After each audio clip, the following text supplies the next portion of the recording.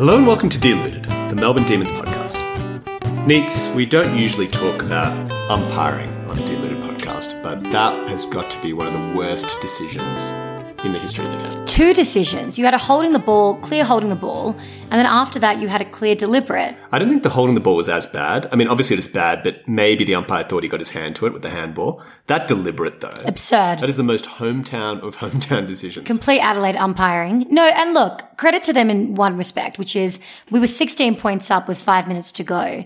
And to crumble and capitulate like that is pretty poor, you have to say. I think credit to Adelaide. I mean, they played a really exciting style of football. And we just didn't put them away at any point, right? Not at all. And I feel like we only really got our game going in terms of pressure and in terms of defence in the second half. So I feel like in the first half it was just way too much of a shootout, which you can't really, even with mid-range teams like Adelaide, you can't really do that. It felt like the kind of game Carlton would play. You know, the ball's bouncing all over the place and maybe they win, maybe they don't, but it's a bit of a lottery. It's very different to how we play. Completely lacking system. Yeah, and just not enough tackling pressure. Like I was stunned to hear that at one point in one quarter we would only lay 3 tackles. Yeah, I think they got pretty complacent, which, in fairness, pretty much everyone was complacent. I think we didn't even bother really previewing the game last week because we were so convinced. So the problem started with the Deluded podcast last week, didn't it? It all starts from the top, or the bottom, maybe. It starts from the bottom. Look, I don't mind too much, and my theory for this, I know everyone's like, no loss is a good loss, whatever. I do think had we smashed Adelaide, it might have been a problem against the Dogs. I feel like now we're going to go into the Dogs game, like really trying to make a point that, you know, the pressure's going to be way up. I think they're going to play a lot better. Whereas I actually think weirdly the Dogs might fall off a bit having such an easy game against St Kilda. Yeah, I mean, I think that's exactly right because they will be livid that they lost that game. Not just because of the stupid umpiring at the end, but also just because they had that game. Yeah. And Oliver, we have to talk about his game because that was easily the best game of AFL I've ever seen him play. And I mean, his effort was extraordinary. 3 goals. Well, the funny thing is, I think he had a pretty quiet first quarter. He didn't really do much at the start. He was being tagged quite heavily, wasn't he? But his last 3 quarters. Unbelievable. He was like Superman. He really was. And it was an incredible individual effort. Yeah. I saw that it was the highest rated game by a player since 2011. Is that right? Yeah. So he was just unbelievable and extraordinary. And he's at the top of the coaches' votes, which he very much deserves to be. I mean, do you reckon he's had a better season than Petrarca? It's an interesting question. I think that it's a comparison that will become quite interesting throughout this year because there's still a lot of talk about how Petrarca is, you know, top 5 in the comp, but Oliver has just kind of been flying under the radar a little bit, weirdly, despite his excellent season. Yeah. And he just usually doesn't kick that many goals. That's part of it. I think until so. This week. Yeah. Yeah, and you probably I think it's sometimes a little bit easy to forget just how much he does in and under in the contest. Yeah. And you know, because he's not necessarily as much of a score involvement player as Petrarca is, right? So people just forget about him. But he has been amazing. Amazing. That was an incredible game. And so it's just a shame that didn't get us over the line because usually, like, you know, 9 times out of 10, that type of performance drags your team across the line. Well, let me ask you the question, Neats, which we've been asking on the podcast to each other for the last 4 years, basically. Who do you think will be the person we'll look back and say was better at the end of their career? Oliver or Petrarca? Do you know, because I was pushing Oliver early and then I completely jumped on the Petrarca train. Now I'm just looking at Oliver's performances. I'm like, it's hard to really split them. It's incredible. And we've talked about this before, but they really could be one of the greatest 1-2 punches in the game. Well, right now, of all time.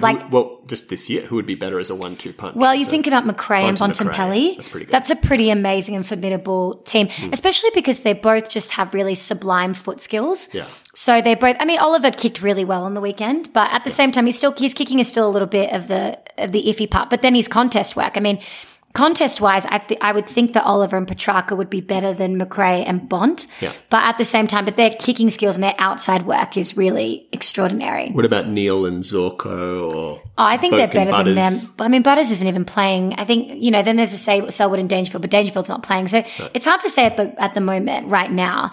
I mean, I think it is a little bit, has that sort of feeling like the Brisbane Lions midfield where you're just like, okay, who wants to get a Brownlow? I mean, just raffle it off between this midfield, well, you know? But then there's maybe I'm also like there's my question getting a bit mark, ahead right? of myself. I mean, the Brisbane Lions had like 4 players. Yeah. Right? And so did West Coast as well, who like that. I'm a little bit questioning of our depth beyond Oliver and Petrarca because obviously Viney is huge and I think his absence has really, you know, been a problem. But given he's got another foot issue, I'm a little bit concerned about how durable he is again. Yeah. And then you've got guys like Harms, who are solid, but not superstars. Cozzy playing a bit through the middle. Milksham playing a bit in the middle. James Jordan, who didn't have a great game. You have to say he didn't have a great game on the weekend. That was probably his worst game. But he's a young player. And then, understandably, they're keeping Brayshaw on the outside because he's finally found a role. So and he's playing that well, right? And he's kicking into the forward line well. So, yeah. I do wonder if we have as much depth as we think in the actual centre bounce. I know this week we won clearances, unlike the last few weeks, but it doesn't surprise me. We've been losing it a bit recently. I do think that we miss Jack Viney as a defensive midfielder, as just the pressure, you know, player. And I definitely do think we miss him. And I think that, you know, Jordan not having a good game was actually quite harmful because he's played really well the past couple of weeks. He's been really good. So, look, I don't think even though we lost and I was furious, as you know, I don't handle losses very well. I've got a little bit of a temper. Widely known. I think to all I listeners. don't know if that's widely known. known. I don't know. That's a bit harsh. But I'm not that disappointed, only because, you know, maybe it is the loss that they had to have just to sharpen them up a bit. And also when you learn, you know, they didn't play very well ultimately and they only lost by a point. Right. So it's not like they're getting blown off the park. And we didn't have Christian Salem, who I think is such an essential player. You know, his composure, his drive, his use, everything. Everything he does. Neville Jetta didn't have a great game. And little things like that can make the difference between winning and losing, I think, right? I think so. And Lever did look a little bit rattled by the Adelaide crowd at some points. Like, I mean, I guess it's pretty like... I mean, he got punched in the back by Darcy Fogarty. That was so dirty. That was awful. That was a disgrace. I don't know if he got... I'm sure he didn't get suspended for it, but he should be because that was just ridiculous. Garbage. Yeah. Hate that guy. But yeah, I don't think it's a huge concern. We're going to have a loss eventually.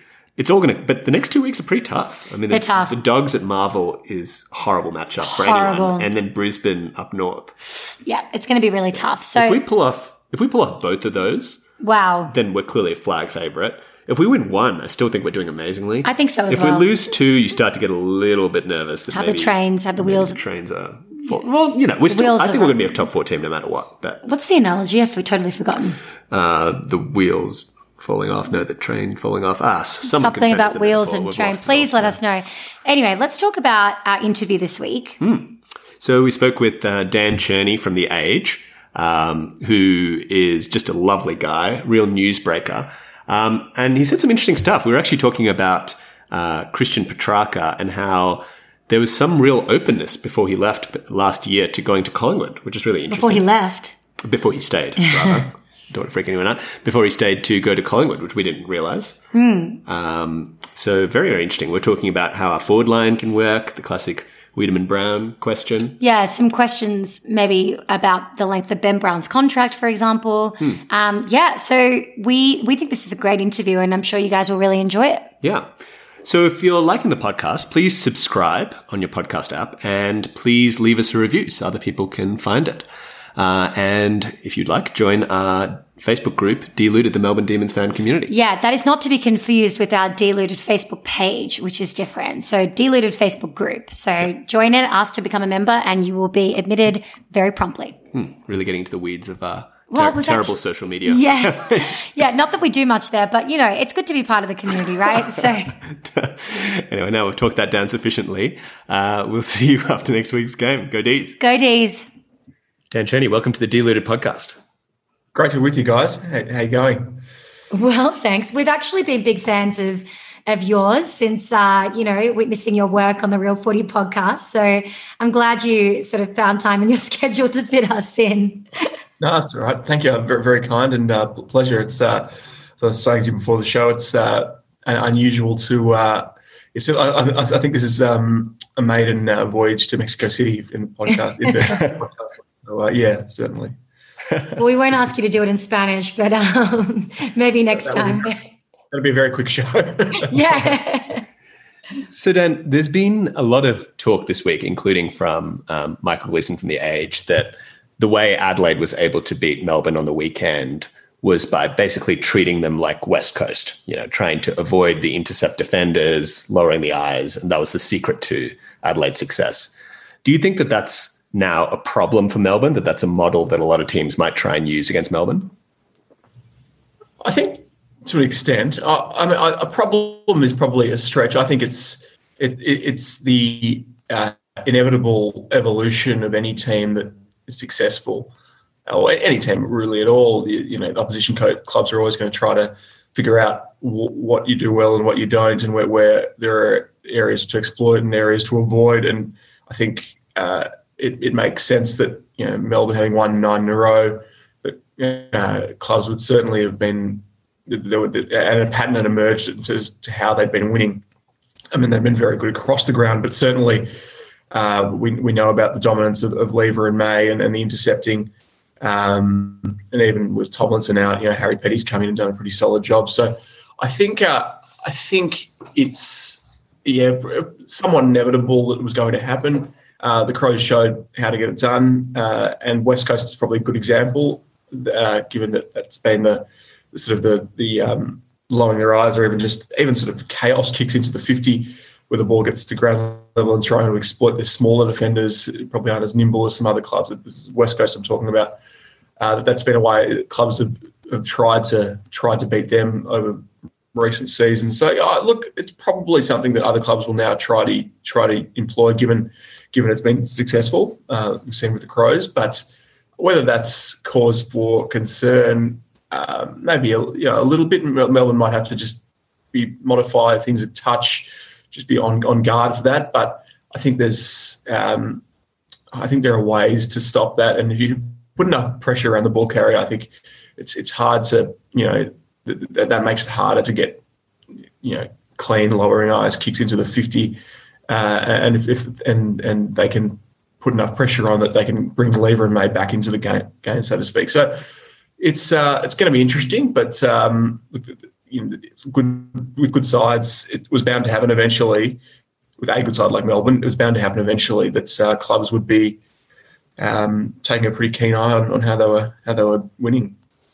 And one other question on Melbourne's tactics, Dan, is, one thing we really noticed on the weekend was that Adelaide were bold. Like, they really charged through the middle with their ball use, and they were not sort of trying to sort of take a deliberative approach, playing the boundary line or anything like that. They just got the ball whenever there was a turnover and just went, regardless of whether or not that resulted in any mistakes in the forward line or kicking into the forward line or anything like that. So I guess what I'm asking is, do you think that is in some ways part of the blueprint of beating Melbourne, just being bold and brave and just not really worrying if there's a mistake here or there, but just taking the game on and charging through the middle? It's interesting because it's a really good question, because it's funny, you look at those two things, the first question about the more, the lowering their eyes, and then comparing it to the stun and gun and really direct route that Adelaide did take as well. And at some level, they sort of seem a little bit incongruous, because if you're going to lower your eyes, you're probably going to be a bit more deliberate and probably and you might hold off on that kick rather than just bombing it in there, chip it around, try to find it, lead up target. So I'm actually less convinced about the latter approach, because I'm just not sure that's sustainable against a team like Melbourne, who move the ball well, who have such good intercept defenders. It worked on the weekend. And look, I suppose the basic premise in footy is if you move the ball in clean and fast to your key forwards, you give them as best chance as possible. But and I think there's something to be said for that's if you move the ball fast, especially in the way the game's being played at the moment, it's going to give you key forwards, or opposition key forwards, the best chance. But I'm less convinced that sort of all-out attack. I mean, playing fearless footy is good, and if you move the ball well and hit targets, it's going to go a long way. But I think I'm not sure how sustainable it is. It worked probably on the day, and it can work. I think that's the kind of thing that will work. Maybe somewhere between 1 and 4 times out of 10 against a team like Melbourne, but I'm not sure whether there are enough teams there that will consistently be able to monster Melbourne's defenders, or not monster them, but just get through Melbourne's defences. That's a sustainable approach. I actually think the West Coast, that sort of the West Coast analogy that you mentioned earlier, is more of a sustainable option. But I mean, I'm not a coach, and it's early days as well. I mean, we haven't seen. We'll see the Bulldogs this week. I suspect they will play. They play a very aggressive brand. They are very direct. They're not that quick ball movement. It's sort of a little bit different to even to that West Coast example that we used earlier. So there are a lot of different ways to skin a cat, and I think clubs will test things out over the next few weeks. But I suspect Adelaide will form at least the blueprint, at least for a little while until the teams consistently start to beat Melbourne. And just another quick question on our defence. Last weekend, we didn't have Christian Salem, who has been in amazing form. What do you think Salem brings to the team in terms of structure, in terms of what he allows May and Lever to do, that is so important? Because I think we all knew that Salem was a gun, but I don't think we all necessarily appreciated how much he was bringing structurally to the team.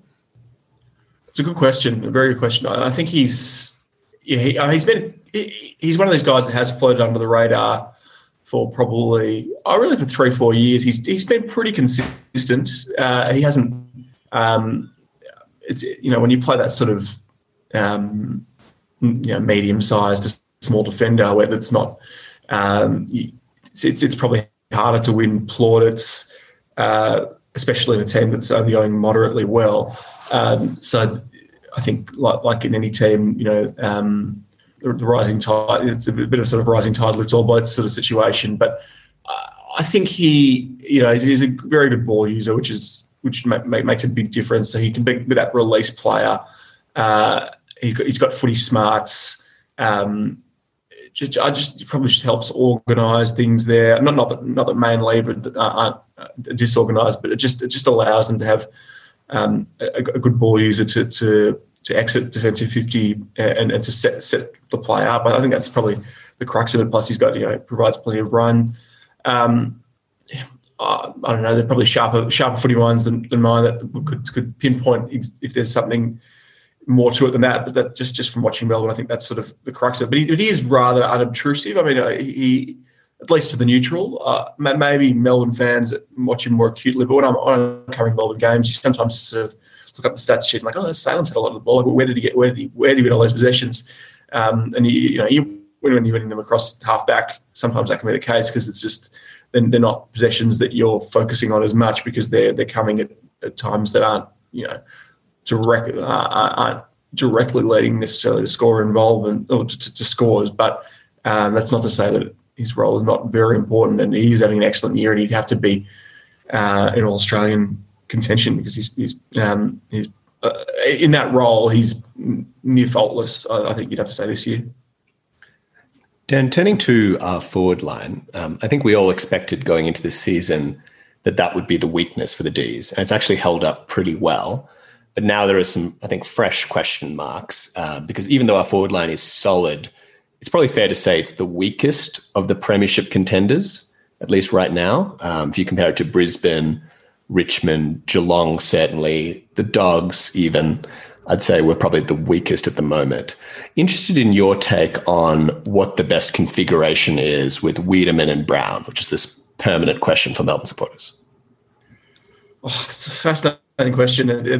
You're right. I think you're right. Something on paper, it's not in the Geelong class, clearly. No one really is when you've got guys like Hawkins and Cameron together, although it probably falls away a bit after that, Geelong. And then Richmond, Lynch, Riewoldt. Not that they're, firing all cylinders, but they've got the runs on the board, and Brisbane, even though Danaher's spraying them, there's a plenty of strings to their bow. So and the Dogs are also multifaceted. So but having said that, you're kicking. It's not like you're not kicking scores. You're not kicking big scores. I mean, it is based on defence, but you're still winning. You're still kicking some pretty solid scores.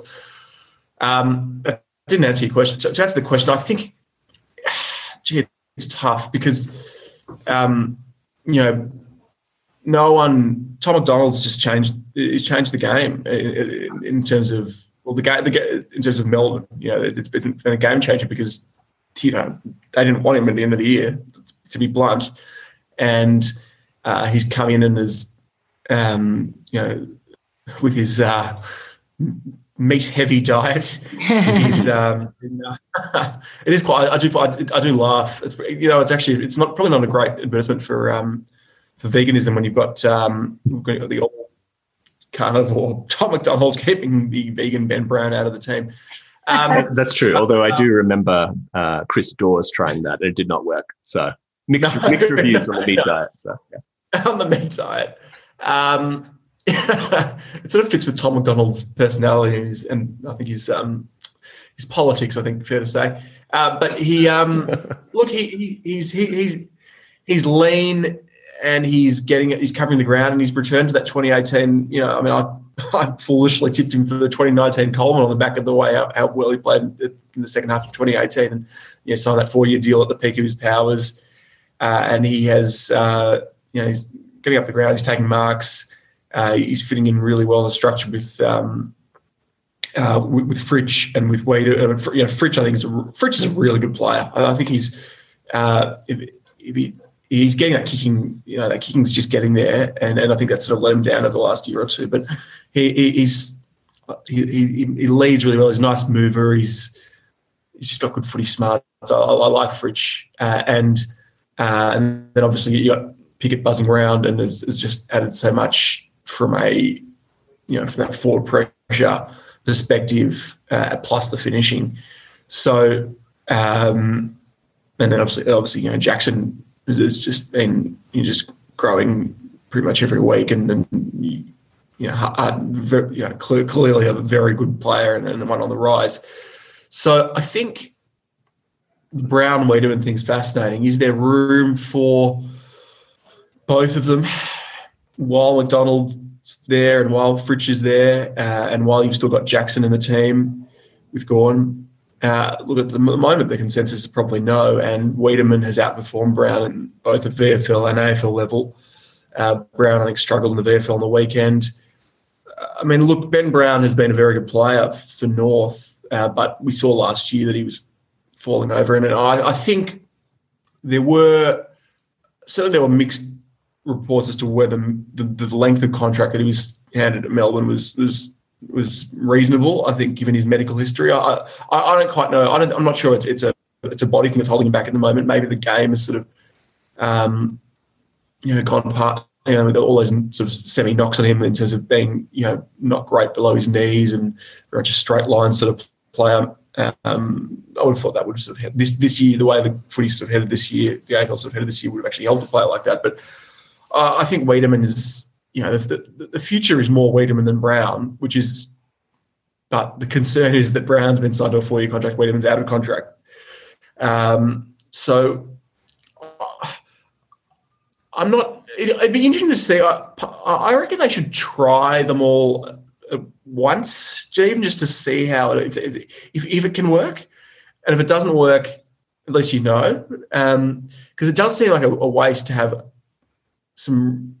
I mean, neither of them are what you consider A grades at the moment, but they're all players that can be. McDonald at the moment sort of playing A grade footy, but there's about 5 or 6 guys there that are all in the on their day of B+ players, and I think there's a really strong. I think you can contend with a forward group like that. So just from the. Maybe it's just the journalist in me. I'd be fascinated to see how, or just the football sort of purist in me. I'd be fascinated to see how it all would go together. But I just don't know if they're going to be willing to do that, because as you guys know, there's such a deep list, and there's very good players that can't get in the team, even leaving the forwards to one side. There's a lot of good players that can't crack into the team, and they're being or even that are in and out. We know what the situation with Nathan Jones. A guy like Cade Chandler was dropped. Harms was on the outer after his injury and had to work his way back in. You've got Brown there in the VFL, and guys like Nev Jetta can't get a look in. So it's a deep list, and it's a good problem to have. But because you just know that. I mean, look, that's the other thing. There's a natural attrition element to this as well. Often these things just get sorted out because someone will go down. We saw it with Jackson out for a week, and you hope it doesn't happen. But especially with Talls, there's just no guarantee that they're all going to stay fit and healthy, and that's why you bring in these guys. But I do sort of laugh a little bit because I obviously they brought in Majak, who's there, so there's very much backup at this stage. That's fine. And, especially when you're a team who is in the premiership window, that's actually a healthy thing to have someone as experienced as Majak Daw back there. But it's funny when you think that they really wanted Sean McKernan as backup, and he's really struggling at St Kilda. And you just sort of wonder how deep they would have been, all these talls that sort of been, having to play these guys in pockets and flanks and anyway. This is at Casey level, I'm saying, but yeah, it's going to be interesting. I don't profess to have the exact answers, but I think at the moment Wiedemann's outperforming Brown, and Brown's going to need to do a lot of work to get back into the team. So moving to the gossip section of the podcast, you reported, I think when Christian Petrarca re-signed, that he had expressed some openness at one point to someone about potentially going to Collingwood. Can you tell us a little bit about that? Was that person Tony Shaw? That's good. It's funny. It's funny. I'm glad someone read that line. Not many people picked up on that, and I sort of buried it deep in the story because I didn't want. It wasn't fair to make that the story, but I thought it was at least worth mentioning. I'm not going to obviously won't breach confidences here, but the someone who had spoken to him pretty regularly had said that Christian had been quite open about, certainly as recently as last year, had been quite open about being uncertain as to where his football future lay, and being quite open-minded about and certainly not saying that he was destined to be a one-club player. And Collingwood, I think, with his strong relationship with Scott Pendlebury, the fact that they were, opening up the sort of stars was semi-aligned in some respect, because Collingwood were opening up their salary cap at a time that Christian was going to become, going to be a free agent, and it was sort of quite a shock in some respects that Melbourne would. That was great news for Melbourne, but it was sort of that a guy would sign such a long deal so early. Like, I mean, when he wasn't going to be out of contract for another 18 months. So great stuff by Melbourne to sort of strike while the iron's hot. I mean, you're always a little bit nervous with when you've got so many guys committed to long-term contracts. But yeah, look, someone that I trust, and whose mail has been very strong for a long period of time, told me that Christian was at least as of last year indicating that he was open to exploring his options, and Collingwood was a consideration. But do you think that clearly? Sorry to interrupt you, but do you think that maybe that could explain Collingwood's fire sale at the end of last year? That part of them thought, if we build up a lot of space, Melbourne has a rough start to the season, make a play for Petrarca? To an extent. Look, I think I wouldn't say it's just purely Petrarca, because I think Collingwood, there are a few guys that they've been linked to. There's talk about them making a play for Zach Merritt. There's talk about them they make a play for Jack Gunston. I think generally Collingwood realised that they had. I think Collingwood just wanted to make wanted to make some space, and but not in the capacity that it worked out. They just didn't get bang for buck. I know Adam Treloar's just been injured on the weekend, but he started the season very well. So I don't think it's quite as direct as that, but certainly that sort of stuff would have come into their mind, and I think that they would have been conscious of the fact that we were not, as it stood, they were not in a position to recruit properly, or to bring in players from other clubs, and they needed to clear up the cap to move into a position where they could. So Ned Guy, in some respects, has been a bit of a fall guy, no pun intended, because he's had to take the. He's made the hard calls, some of which in a situation, some of which was in his own doing, but certainly not all. There were some, not to turn this into a Collingwood podcast, but there were some pre-existing issues that Collingwood beforehand. There's more than enough Collingwood media going around, but there were some issues that Collingwood, well before he got there. It's interesting to see whether I don't think he will go back into player management, but I remember at the time, actually, you might recall, because he was Jake Lever's manager. Yeah, I remember. It was quite a well, a well-liked manager, and his players, had really good relationships with his players, to my understanding. And there was speculation that I think when Jake was out, because he signed just before Jake joined Melbourne, in late, I think it was 2017, and Jake, when everyone sort of knew Jake was going to leave Adelaide, or it was loomed likely, and Tex Walker wasn't very happy about it. That there was speculation that Collingwood were going to take him, and Ned was going to get Jake from his from his management stable to his new job, but obviously that didn't happen. And probably for Jake, a good thing it didn't, and for Melbourne, because Jake's been terrific. Dan, last question from us. So you wrote a great article in the preseason about Mac Andrew, a Sudanese refugee who is in the Demons Academy and is starring, and at least at the time we wrote the article, there was some talk that he could be a top 20 pick. Can you tell us a little bit about his pathway and also the likelihood that we'll be able to pick him up this year? It's a really interesting one because he's sort of become the poster boy a little bit for the Next Generation Academy changes, this year, or at least maybe not the poster boy, but he's a really good test case. For the uninitiated, because it is a bit technical, last year, obviously, the Bulldogs, for instance, took Jamari Ugle-Hagan at pick 1, matching Adelaide's bid. The rule now is that for Next Generation Academy players, this is not for father, son, or for Northern Academy. So, guys like Errol and Nick Dacos, different category. But for players like Mac Andrew, who was of South Sudanese descent, and I believe it was an Egyptian refugee camp that he was in for a few years before he came to Australia. His family came to Australia.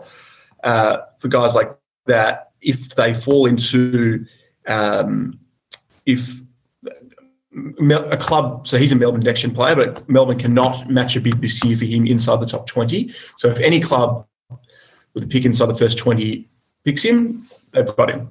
Melbourne it's only outside the top 20 that Melbourne can match a bid, and then it goes to that whole points and bidding system. And from next year, from 2022, that actually, because it's been phased out, I suppose, it goes to the top 40. So this is sort of the transition year. And it said any top 40 picks can't be matched. And that's really to stop absolute pure top-end talent being sort of, siphoned off. And the idea is, give clubs an incentive to develop talent, but not to sort of cherry pick the absolute best. Probably fair enough.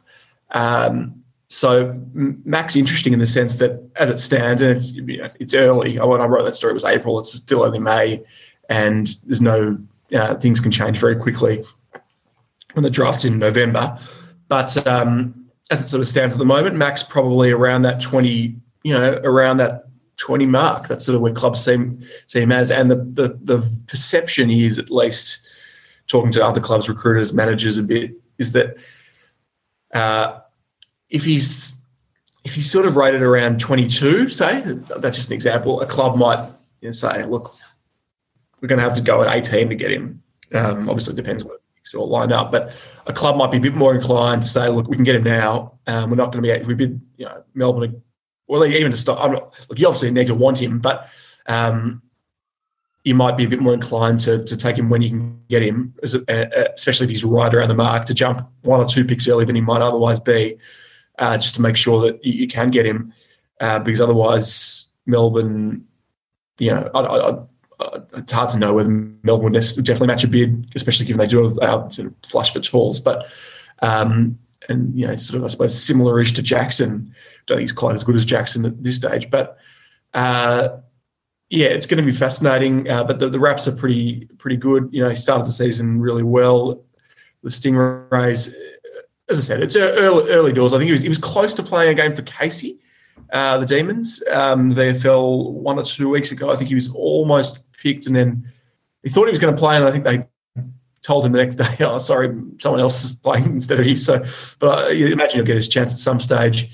But it's a really interesting test case. But these guys are great stories, and he was spoken to him. He's a lovely young man, and in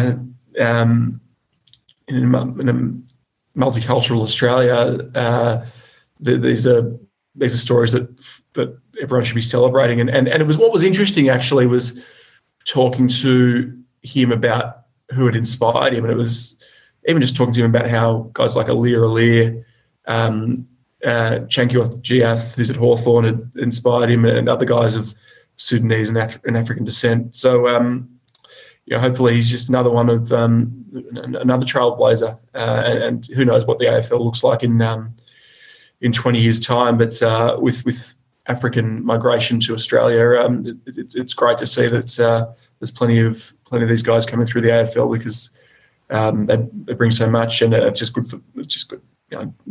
So, not to become a socio-political podcast, but it's just good for society. It's good for society, I think. So, yeah. You're in safe company. No. So, Dan, sorry, very final question. Who are you tipping this week between the D's and the Dogs, and why? I haven't entered the tips yet, but I think I will be tipping the Bulldogs. I just think, maybe it's a little bit of recent confirmation, or not, recency bias, but when you see one team having just won by 111 points, albeit against a pretty poor St Kilda team, and one team having just lost to a middling Adelaide side, I think it's hard to tip against the Bulldogs as it stands, especially at Marvel Stadium, where the footy has been so irresistible. It really suits their quick ball movement. I suspect they get Tim English back this week, albeit they've lost Treloar, but they're I talk about Melbourne's depth. I think the Bulldogs are even deeper. So I think the Bulldogs deserve favouritism at Marvel, but I certainly wouldn't be shocked if Melbourne won. I think Melbourne are, excuse me, sorry. I think the Bulldogs, I think Melbourne, they've lost one game and it's by a point. And I think that's actually a good sign that even if on a down day they lose by a point, they probably should have won, that contentious free kick at the end. So I think Melbourne are the kind of team that I can see being blown out of the water, even by a team like the Bulldogs. I think they're too defensively resolute. I think they're playing too selfless footy. I think they're structured and organised well at the moment. So I think Melbourne will be competitive. I don't think it'll be a blowout, but I think the Bulldogs deserve favouritism, and that's why I'll tip them. Awesome. Dan, thank you so much for joining the Deluded podcast. Pleasure, guys. No, thanks so much for having me.